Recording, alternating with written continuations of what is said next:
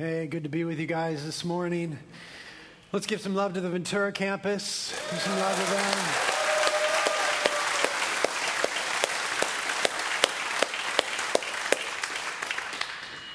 Well, I was supposed to be ending my sabbatical today, 2 months off that you guys graciously gave me from the pulpit. And today was supposed to be my first time back in the pulpit. And we were going to be starting Ephesians and studying that verse by verse, chapter by chapter together. But the leadership of the church has seen fit to relieve me of my pulpit duties for a little longer. And I'm extremely grateful for that. The situation with Daisy is difficult and dire and doesn't seem to be getting any easier. And so I'm really grateful to the leadership of this church that has suggested take some more time off to minister to your family and deal with Daisy. Daisy's being treated down in Los Angeles, so we're going back and forth down there, and spent last weekend in the hospital, her getting chemo there and everything, and we may be seeking treatment in Israel shortly, so we may be going there for an extended period of time. So I'm just really thankful for the leadership that's giving us this time, and I'm thankful for you guys as a church because I feel also the release from you. I trust that you guys are good with that. I'm thankful to be a part of a church that really has made it all about Jesus and not a speaker. That when you come to church, your concern is not who's teaching the Bible, it's Jesus and his glory and drawing near to him. I'm very thankful to be a part of a church that has matured to that place such as you guys have, and that gives me great comfort when I'm out of the pulpit to know that. When the leadership of the church decided to give me some more time away from the pulpit, Pastor G and I began to pray about what we ought to do. I knew that we wanted some of the church planters to teach again, and so we got the church planters praying. Pastor G and I began to pray and seek the Lord. We always want to hear from the Lord about what we're going to teach, and we felt the Lord leading us to do a verse-by-verse teaching through Psalm 23. Psalm 23 is one of those go-to passages, chapters of the Bible in difficult times. And so many of us are experiencing difficult times. And when one of us suffers, we all suffer. And I think we'll really learn to draw near to the Lord and trust the Lord in a new and deeper and more profound ways. We're going through Psalm 23. So we're going to be in it for a few weeks. We're going to have some of the church planters here, Tim from Reality LA. We're going to have David Lomas from Reality San Francisco. Al Abdullah from Reality Yet to be Announced will also be teaching. And Francis Chan will be coming back for 2 weeks in a row as well to wrap the psalm up for us. So I think the Lord is going to speak to us in a wonderful way. I appreciate the love and the prayers you've showered on our family during this time. You guys bring us great comfort and joy, and we love you deeply. Ventura campus, I'm saying that to you as well. We love you guys deeply. This morning, thank you. Our firstborn child is back this morning. Our firstborn is Reality Los Angeles is a church. That's the first church that we birthed, and Pastor Tim. And I'm just really thankful that he would be here this morning. Pastor G is down in his pulpit while he's here. Tim is a man that I respect and admire as a Bible teacher, as a pastor. He's an incredible pastor. He's one of my best friends on the face of the earth. He's one of the set of arms that I run to when I'm brokenhearted and always find the Lord in his arms. So I think we'll find the Lord as he teaches us from Psalm 1 this morning. Pastor Tim.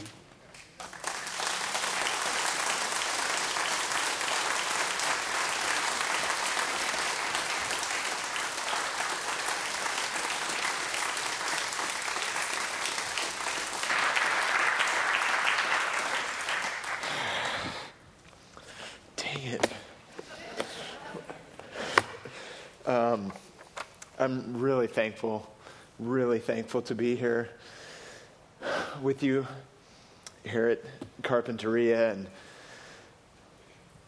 you ladies and gentlemen down at the Ventura campus. I love this church so much. I mean, Britt's one of my dearest friends. He too has been the arms to which I've run, and balled in his arms. And even with this church, just coming here today, I feel like it's really part of a family. We sensed that for the first time ever in the Christian church when we were sent out from here to plant LA. I remember crying right down there. I cry a lot, whatever. Britt calls me like, I'm not going to tell you what he calls me. Anyway, but just feeling the connection to all of you as a family. And so I'm just so thankful to be here. And I'm really thankful to teach Psalm 23. And if you have a Bible, turn there, please. Psalm 23. I think it would be good every week to read the whole psalm since it's so short. We're going to be looking just at the first verse this morning, a psalm that I assume most of you would be able to recite by memory. Psalm 23, a psalm of David. He writes, "The Lord is my shepherd, I shall not want. He makes me lie down in green pastures. He leads me beside still waters. He restores my soul.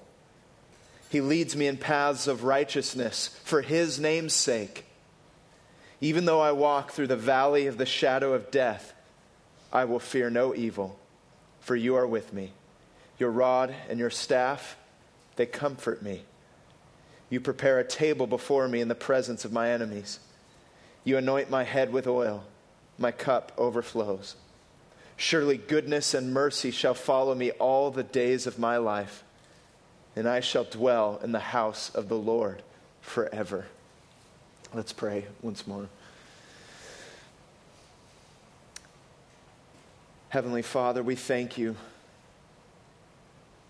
for your kindness and your goodness and your care and your concern that you extend graciously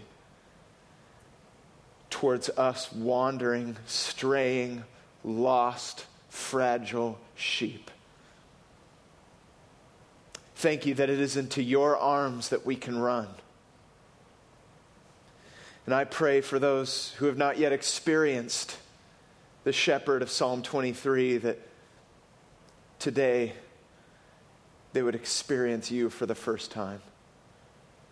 And for those of us that may be so familiar with these words, I pray that they would become more true and more real than they ever have been in our lives. For your name's sake, in our good and comfort, we pray that your Holy Spirit would speak so mightily through your word. In Jesus' name we pray. Amen.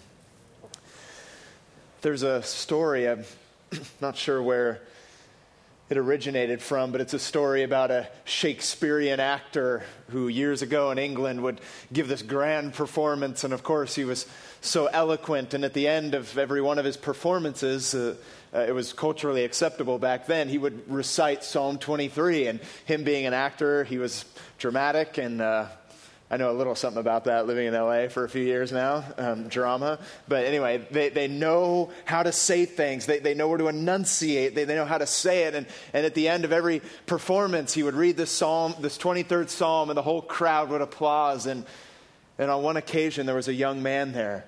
And he came up to this actor and he said, "Pardon me, but may I read the 23rd Psalm?" And the actor looked at him and thought, "Oh, well, who's this kid? You know, he can't outact me, he can't outshine me. It'll only make me look better." So he let him, and he let this young man get on stage, and he read the 23rd Psalm, and he stuttered and didn't speak it very well. But by the end of his reading, there was no applause. There was only tears. The audience was so deeply moved. And the actor went to this young man and said, "I don't understand. I've been doing Psalm 23 for years. I know it so well." And the young man replied to him and said, "You know Psalm 23, but I know the shepherd." And that is my concern as we read this psalm, is I think most in here, even if you weren't raised in any kind of a religious background, you know Psalm 23. It's quoted in songs. It's quoted in films. And my concern is not that we know Psalm 23, but that we know the shepherd of Psalm 23. I mean, as I've been praying this week and as we began to pray about what to teach and the 23rd Psalm was put on the table, I know for myself, I said, Lord, I don't want to just know Psalm 23. I want to experience Psalm 23. And I'm sure all of you would be there with me. So that has been my question in studying is how can we experience the shepherd of Psalm 23? How can we encounter him? It's read so often and it's so familiar, but how do we even know if it applies to us? I mean, so many people find comfort in these words, and yet how do we even know? I mean, who are we, if I may be so bold as to say, who are we to even apply these things to us? How can this comfort so many people? What is it actually saying? And is it even for us? For this is not a general experience that David is writing of here. It's a very personal one. So here are several things that I see as we look at the first verse of this beautiful psalm. Charles Spurgeon called it the pearl of the Psalms. If we are to experience this psalm, it will consist of finding yourself, finding God, and finding comfort in it. If we want to experience Psalm 23, you must find yourself in it. You must find God in it, and you must find comfort in it. So first of all, if you want to experience what is being written of here, first of all, you need to find yourself in this psalm. You need to see yourself in this psalm. This is not some general, broad experience. You must see yourself in it. And the best way in which you can do that is to understand yourselves as sheep. I mean, I know that's not very profound, but that's the way in which we must approach this. And of course, King David himself, when he was younger, was a shepherd. He knew what it was to take care of sheep. And you know, it's kind of sad that, I don't know, maybe some of you grew up in the church, but do you remember those really cheesy children's Bibles where it never tells you anything bad in the Bible, it only tells you the good things?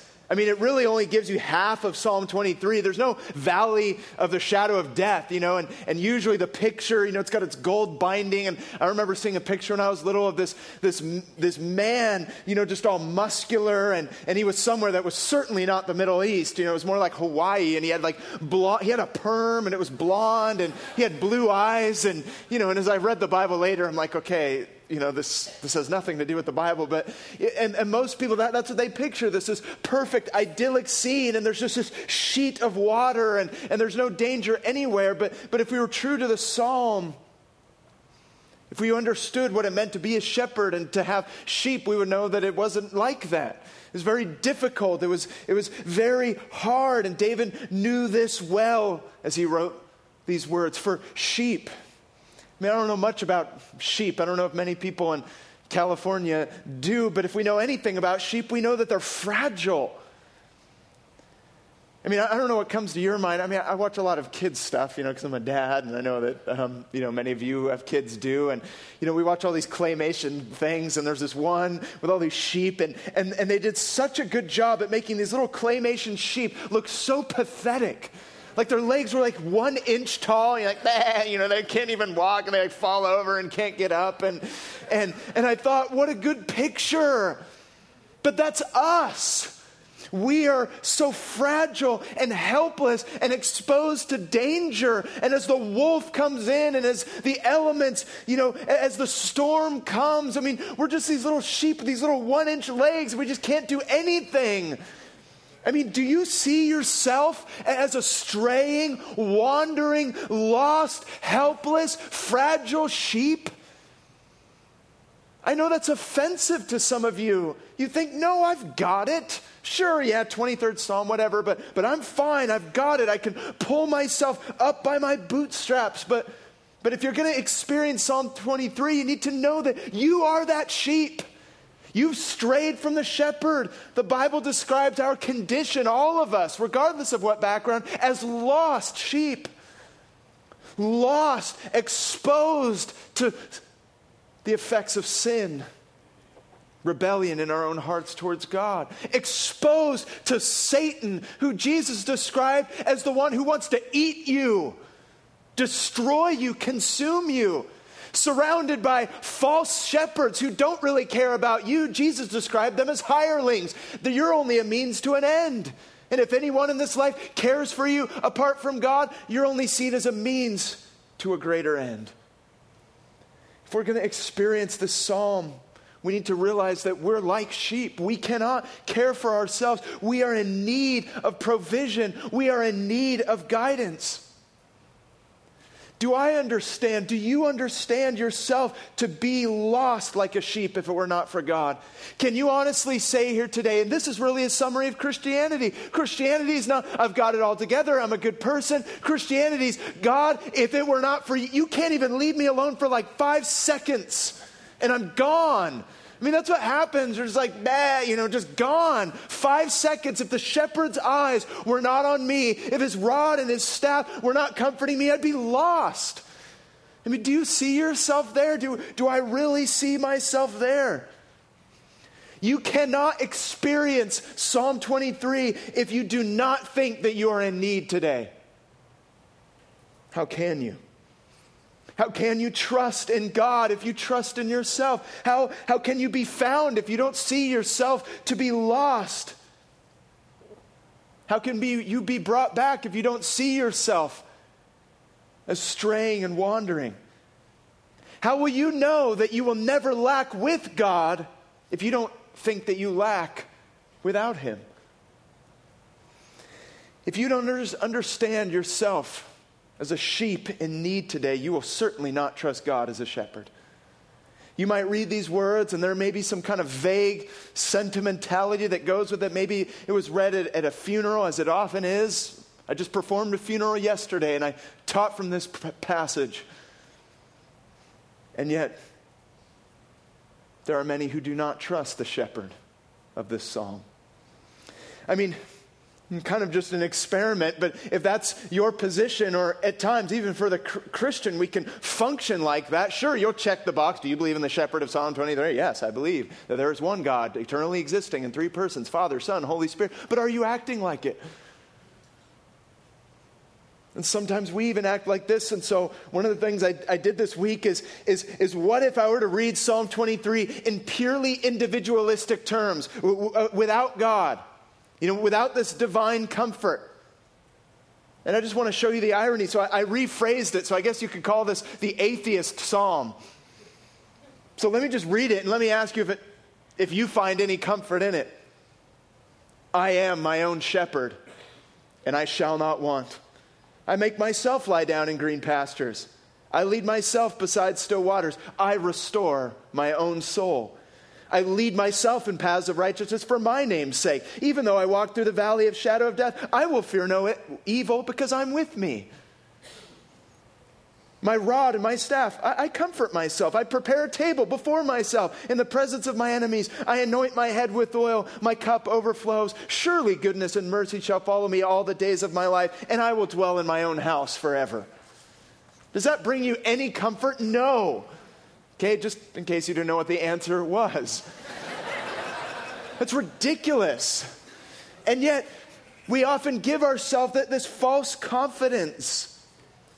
And what it comes down to is that's exactly what's happening so often, is our confidence is found elsewhere, in something else. And that is really one of the reasons why you may not find yourself in this psalm, is you feel like you don't need it.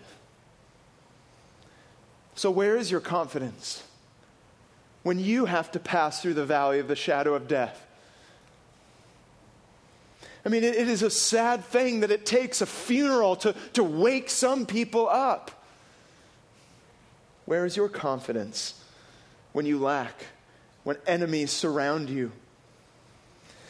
The first step to enjoying the confidence of this psalm is to know and understand that you are a sheep in desperate need of a shepherd, lost without a shepherd.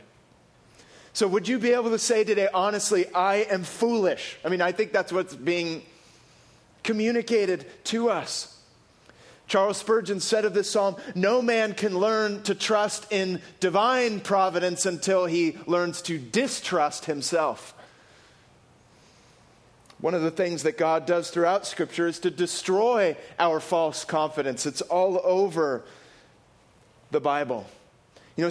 Sometimes they'll put a title above Psalm 23 and saying, what is it about? And people will say, well, Psalm 23 is a psalm of confidence.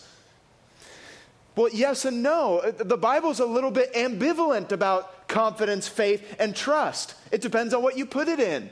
We could be confident in the wrong thing. This psalm is really about the shepherd and the confidence that results in knowing him. The Bible doesn't praise confidence itself. You know, people will often say to you, that they've said to me, well, you have such great faith. I really admire your faith. And I'm like, well, what do you mean?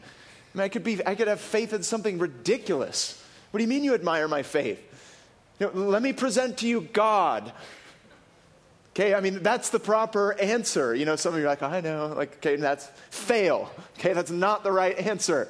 The right answer is, let me show you my God. Experiencing this psalm starts and continues by recognizing that we are hopeless, lost, wandering. So much so that you cannot even be left alone for a moment. I wonder if I get that. I wonder if you realize that. It's kind of like men. Okay, men, you can't be left alone for 2 seconds. It's never good.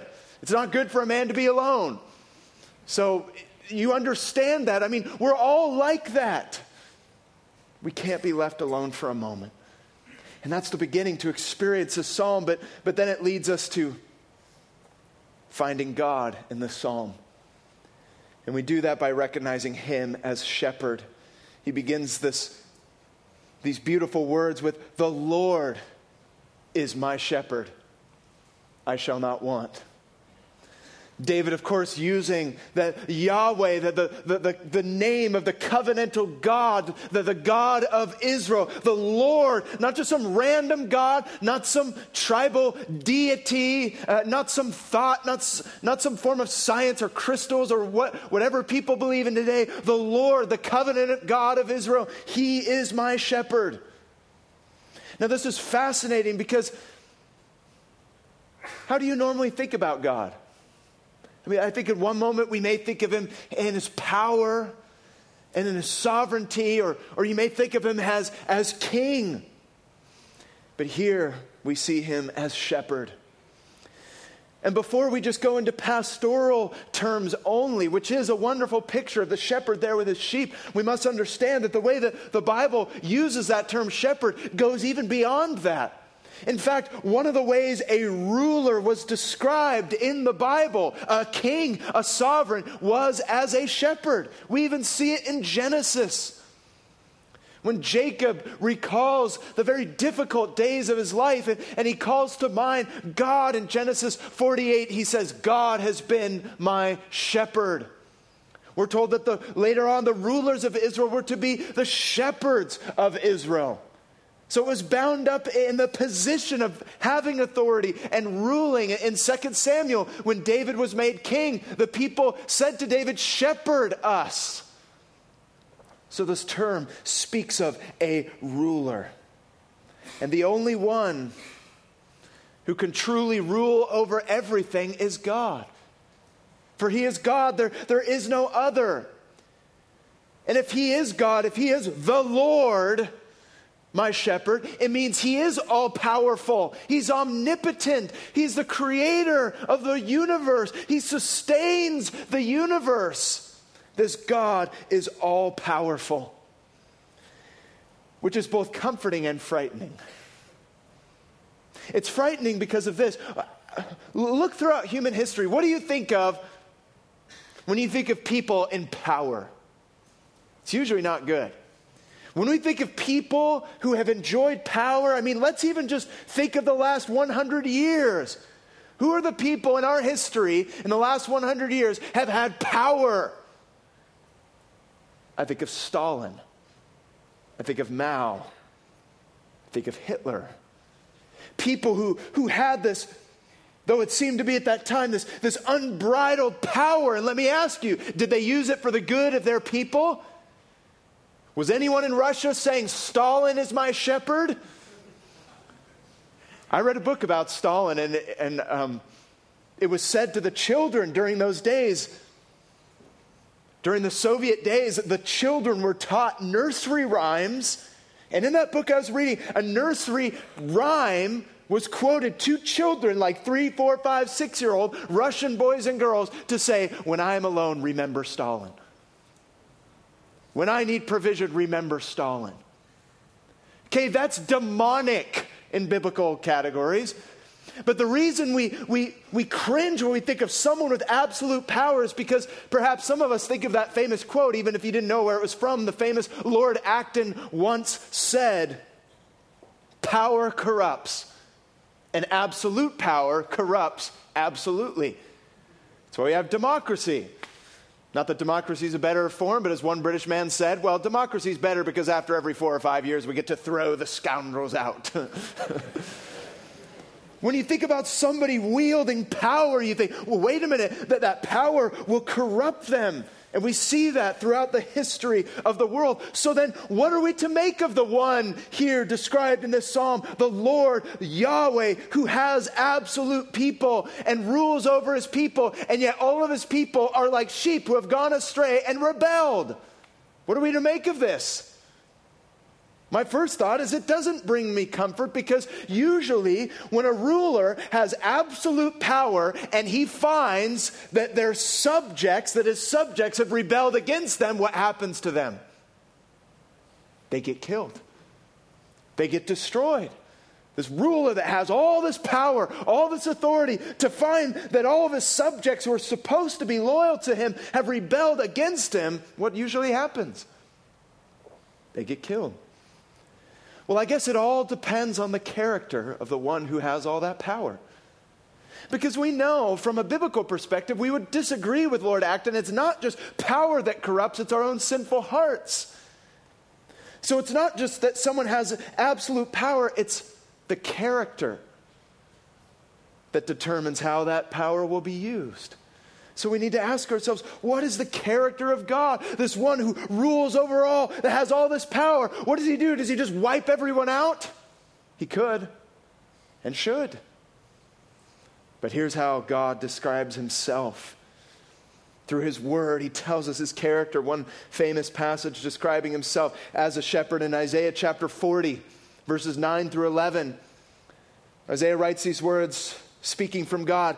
"Go up to a high mountain, O Zion. Herald the good news. Lift up your voice with strength, O Jerusalem. Herald of good news. Lift it up. Fear not. Say to the cities of Judah, behold your God. Behold, the Lord comes with his might, and his arm rules for him. Power. His reward is with him, and his recompense before him." What will he do? He will tend his flock like a shepherd. He will gather the lambs in his arms. He will carry them into his bosom, into his heart, and he will gently lead those that are with the young. This cannot be said of anyone else in history. This God, this transcendent God with all this power. And how does he use his power? To bring you into his heart and to lead you gently. Even those who are with young, even those who are fragile. You see, the language throughout the Old Testament is God himself is the shepherd of Israel. And we, the covenant people of God, the Israelites, would say, we're the sheep of his pasture, as it says in another psalm. He would use his power to provide for and to care for his people in spite of their sins. And we see ultimately that this is revealed in the promised one of God, the Jewish Messiah. This care is ultimately realized in the New Testament. And if you could, would you turn with me to John chapter 10?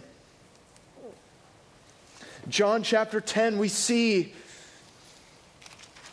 that all these promises made of the shepherd shepherding the people finds its fulfillment in Jesus. And Jesus takes a hold of this biblical language. Indeed, he takes a hold of Psalm 23. And I want you to know today that if you are to understand and experience Psalm 23, you need to see Jesus as taking hold of Psalm 23. For look at these words that would probably actually and did offend the Jewish hearer. For look at what Jesus says in John chapter 10, beginning in verse 11 through 16. During a section of the famous I am statements that I know some of you are familiar with. And that term I am also means I am and there is no other. Jesus said, I am the door, I'm the gate, I am the bread, there is no other. And here in John 10, he says, I am, there is no other, the good shepherd. And immediately everyone would know what he's talking about. He's claiming deity, he's claiming to be God. Everything spoken of God as shepherd. Jesus claims for himself here, I am the good shepherd. And the good shepherd lays down his life for the sheep. He who is a hired hand and not a shepherd, who does not own the sheep, sees the wolf come and he leaves the sheep and flees. And the wolf snatches them and scatters them. He flees because he is a hired hand and cares nothing for the sheep. I am the good shepherd. I know my own know me, just as the Father knows me and I know the Father. And he says it again, I lay my life down for the sheep. And I have other sheep that are not of this fold, beyond Israel, and I must bring them in also, and they will listen to my voice. So there will be one flock and one shepherd. And I want you to feel right now, I want you to feel the magnitude of this. If our hearts are to be moved and comforted, you must go there with me right now. Jesus spoke these words against this Old Testament background as God describing himself as shepherd. Most people in Israel would know the 23rd Psalm. The Lord is my shepherd. And Jesus says, you don't need to go up to heaven to find the shepherd's care. Come to me. I am the shepherd. As the Jewish Messiah, all the scriptures were to be now radically reinterpreted in light of Jesus. So he's saying to these people, I'm the embodiment of all the characteristics of God, for I am God. If you want to understand God, he said, come to me. If you want to understand the shepherd's care, come to me. I am the ruler of the people of God. I am the sovereign. The only way, though, that this shepherd, the ruler with absolute power and holiness, could be good to his sheep and still remain just, is if he dealt with their sin, as if the shepherd dealt with their lostness.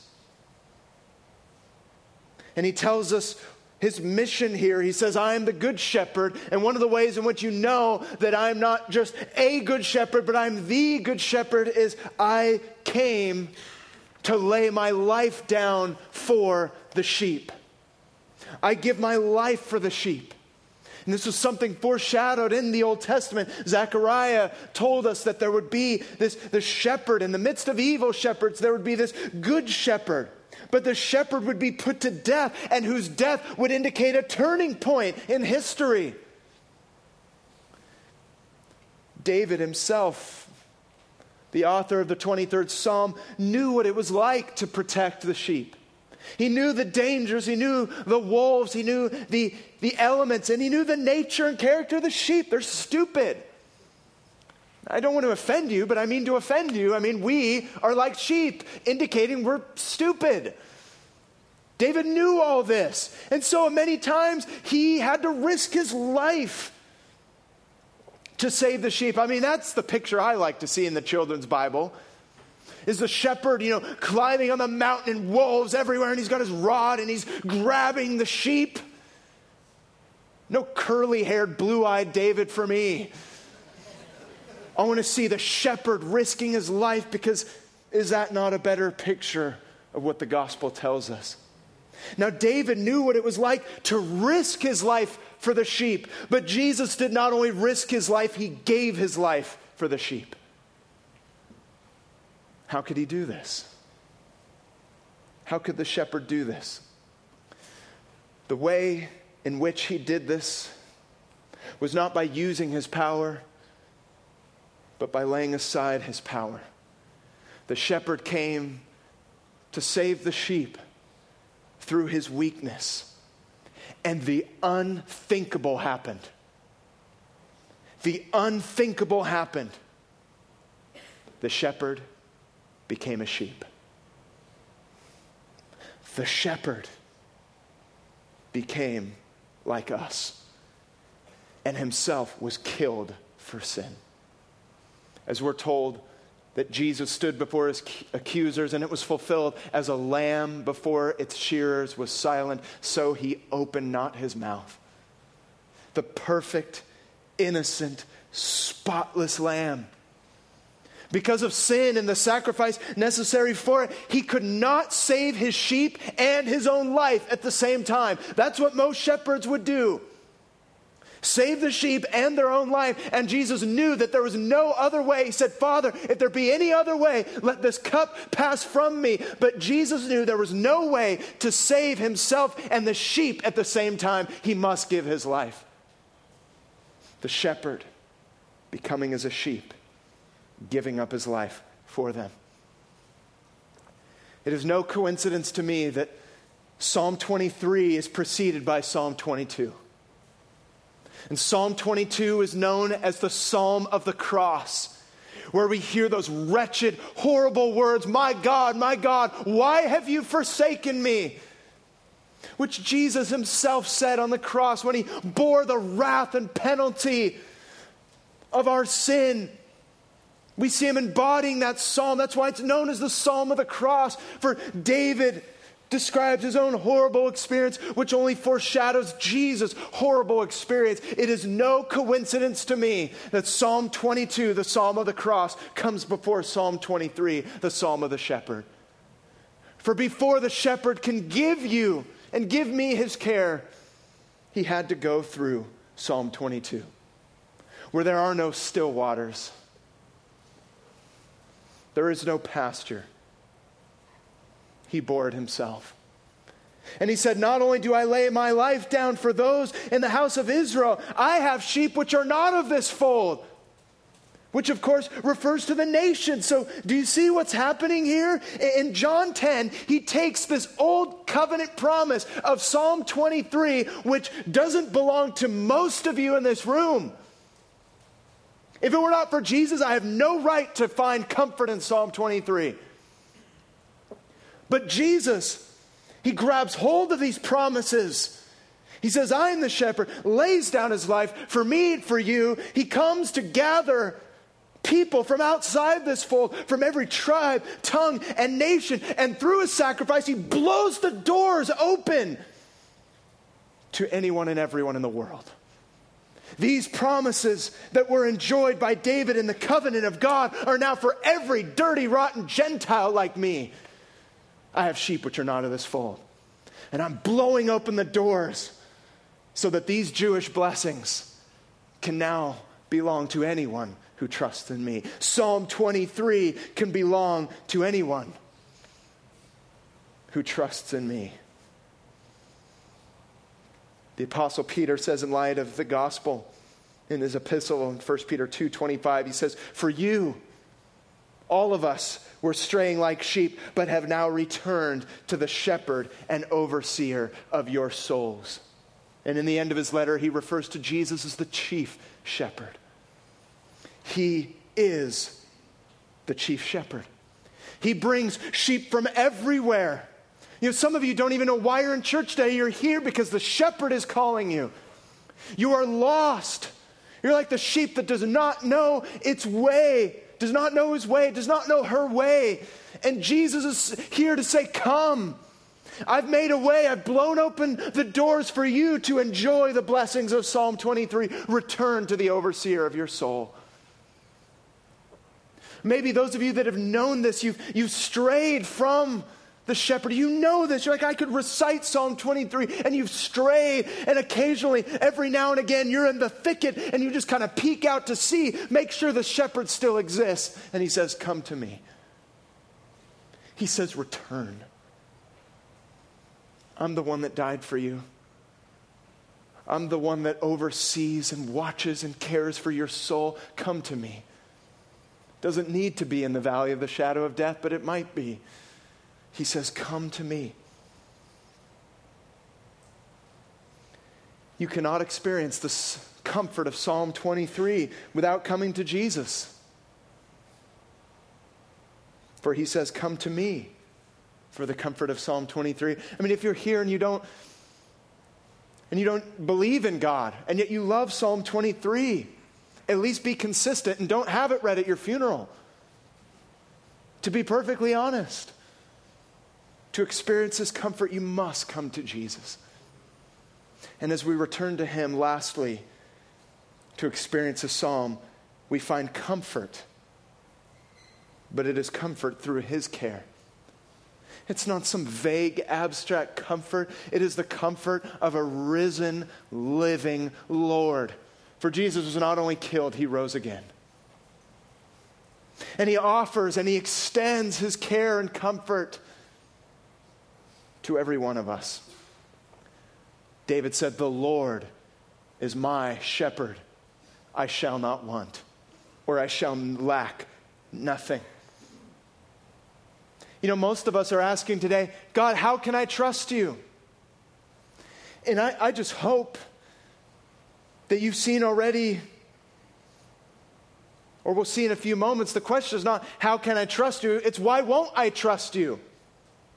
I mean, do we see what a weird position that is? Here's God, who's never been unfaithful to one single human being for all eternity. Here's us, unfaithful, rebellious, lost, and if I might add, stupid sheep. And we're like, how can I trust you? That's like, I was trying to think of an example so ridiculous to illustrate this point. It's like a robber and a thief who's stolen money from banks all his life. And then he wants to go deposit his investment in a bank and goes, I don't know if I can trust you. And the banker might say, well, isn't it the other way around? I mean, the question is not, how can I trust you, God? It's why won't I trust you? And the reason we have his word, the reason we are to hear his word is so that we can see what he's done for us, to see his provision, to see the care that God gives to us, even in this psalm. How did God use his power? When you ask that question, how can I trust you? Let me ask you, how did God use his power? He used his absolute power and holiness to save you, to seek you and to save you. So you can have confidence in the shepherd for everything else. And is there not a great joy in understanding his commitment to us? Psalm 23 isn't about your trust in God. It's about his commitment to you. Isn't that wonderful? It's not about God, I'm going to really do it for you this time. I'm going to really, and I know probably some of you in well-meaning, you've come to church and you've come because you're going to show God how good you're going to be. And God says, I want to tell you how committed I am to you. I want to show you how absolutely I am committed to you. When you pass through the valley of the shadow of death, I will be there. When you lack, I will provide. You will dwell in my house forever. There is a great joy in understanding God's commitment to us. And I don't know about you, but right now, I know for my dear brother, Britt, I know for myself, I know for most of you in this room, my prayers do not consist of how good and faithful I've been to God. I rest everything. I put all my chips on God's commitment to me. Because I can be in shambles. I am like the sheep. God, if you don't watch me right now, if you're not comforting me right now, I'm gone. If you're not guiding me through this, I'm out. I can't do this. I mean, I don't know what you think of when you think of pastors' prayers as waxing eloquent and perfect theologically, but my prayers, I know for some of you have been very similar. My prayers is, God, you're my shepherd. You're my shepherd. Shepherd me. I don't know what else to say. I'm lost without you. I have nothing without you. And when I read Psalm 23, it's a psalm about God. It's a psalm about his commitment to me. I know we usually think of Christianity in terms of my commitment to Jesus. This one's about God's commitment to you. When you think about a ruler, you usually think in terms of the people's commitment to the ruler, and yet the tables are turned. This is about the ruler's commitment to you. And David said, because of this, I rejoice. I shall lack nothing. David was a good Jewish boy. He knew his Torah. He knew the first 5 books of the Bible. When God brought the children out of Egypt and they were struggling, and God said, did you lack anything? I mean, God wants to remind his people. He wants to remind you. When I brought you out of Egypt, he would want to remind you today. When I brought you out of the power of sin, Satan, death, and demons, did you lack anything? I'm just asking. And you will say, no, Lord, I lack nothing.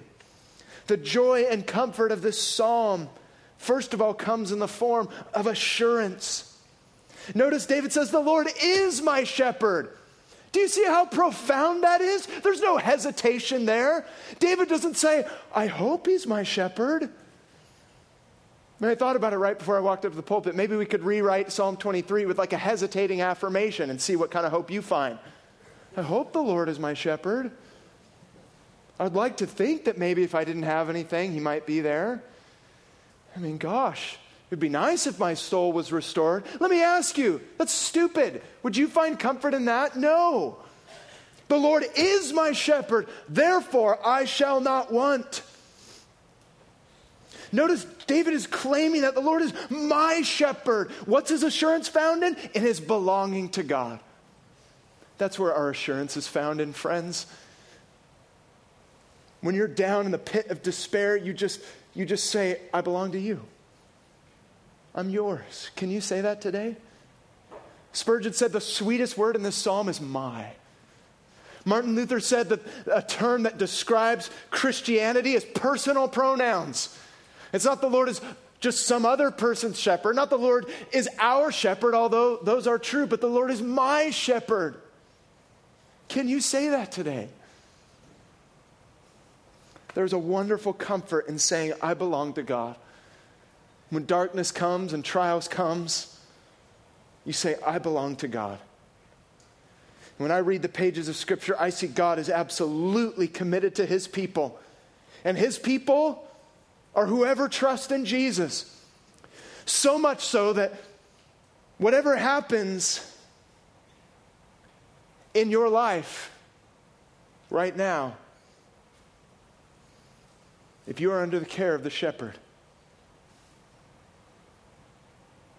is under his control, is under his guidance.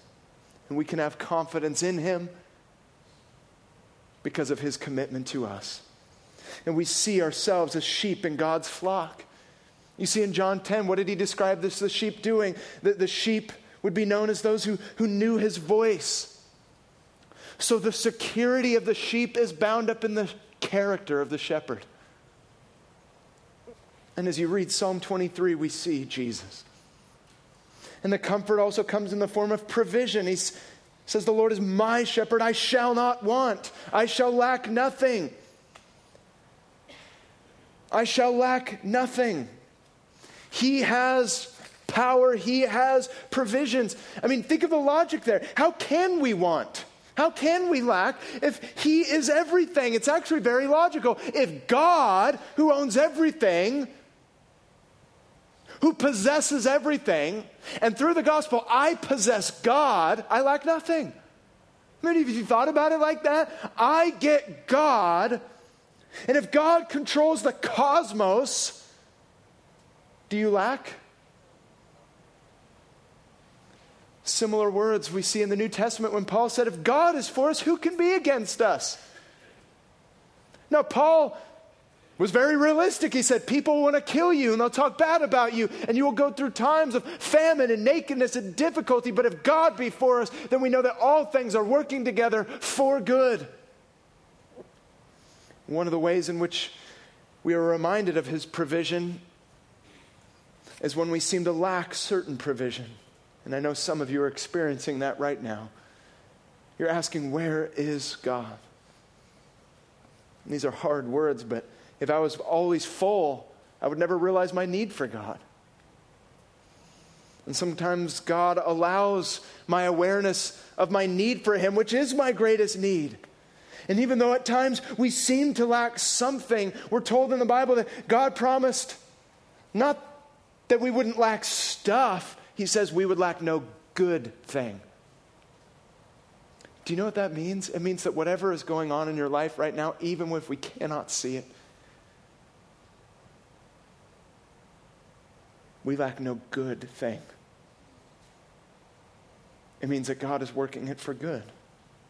And I will not lack anything necessary to go through it.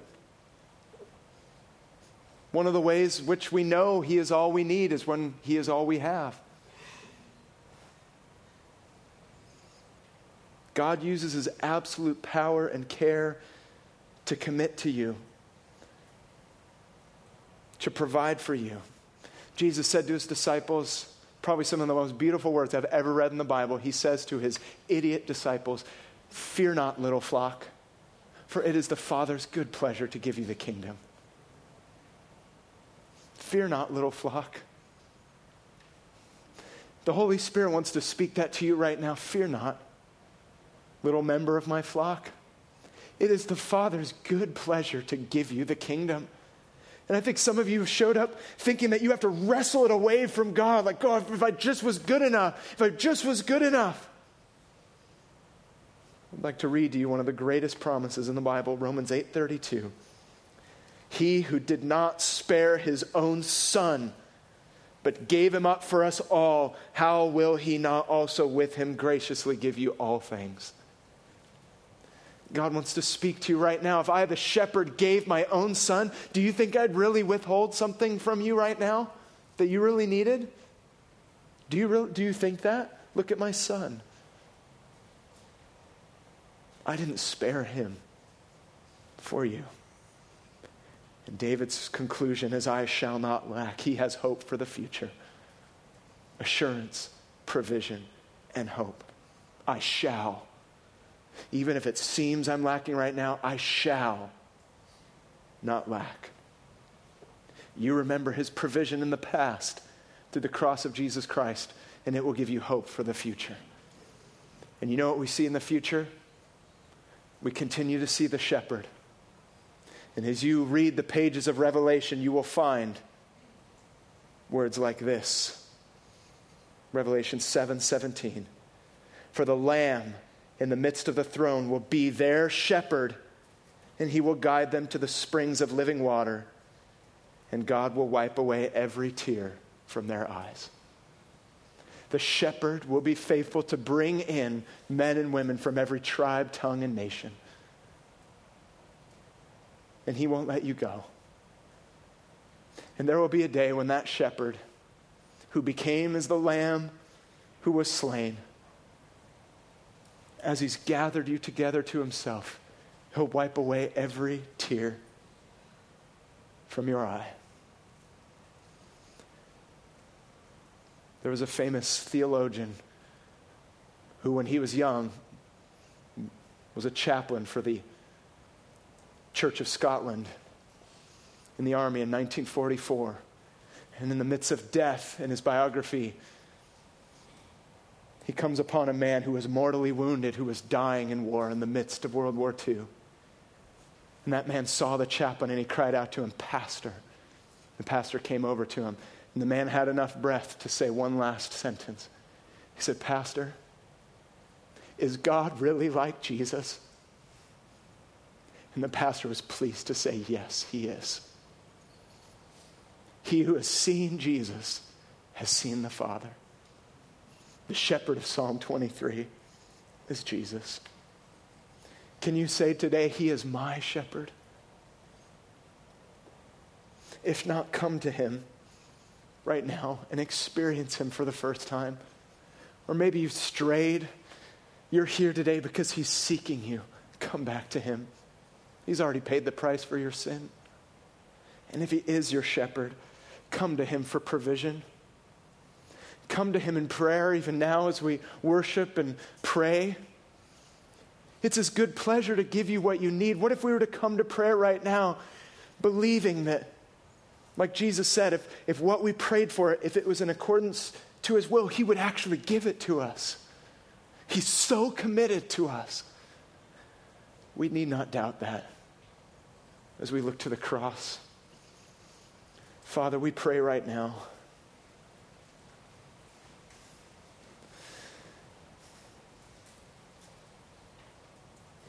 that your Holy Spirit